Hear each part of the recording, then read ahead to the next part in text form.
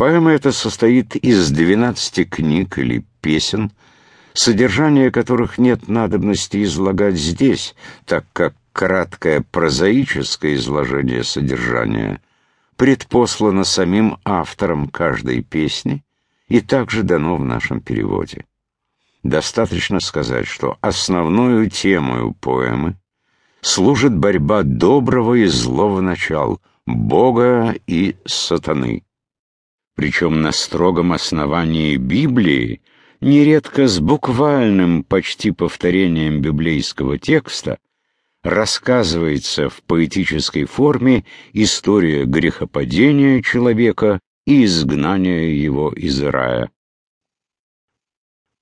«Потерянный рай» имеет не только художественное, но и высокое культурно-историческое значение.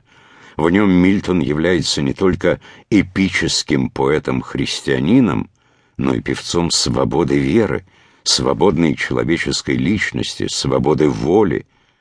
В этом отношении многочисленные отступления, в которых он частью от себя, частью словами действующих лиц излагает всю свою мудрость, вынесенную им из опыта бурной жизни, все свои политические и нравственные убеждения, все эти отступления, может быть, и тяжеловатые с чисто эстетической точки зрения, имеют большую важность.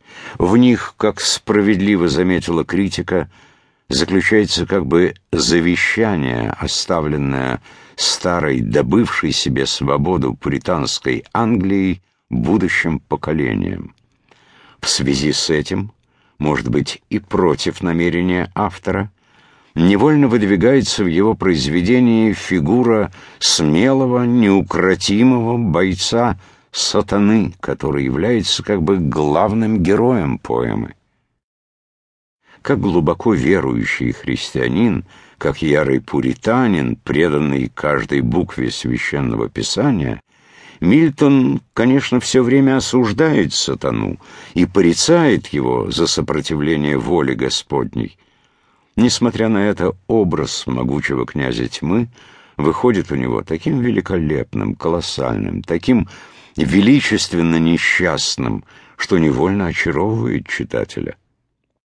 Отдавшись своему поэтическому инстинкту, Мильтон невольно положил в английской литературе основание тому культу дьявола, за который впоследствии клеймили и проклинали другого певца свободы, Байрона.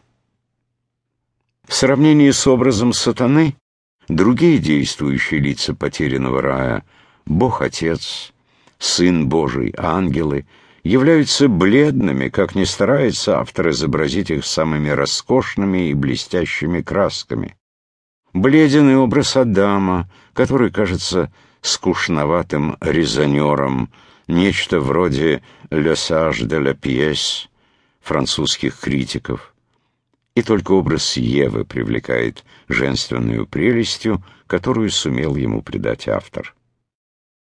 Продолжением «Потерянного рая» должен был служить «Возвращенный рай», который был окончен в 1671 году. Поэма эта в 4 песнях, изображающая искушение Христа в пустыне сатаною и торжество Спасителя, во всех отношениях слабее «Потерянного рая». Вот те немногие общие данные и соображения, которые переводчик счел полезным предпослать своему труду.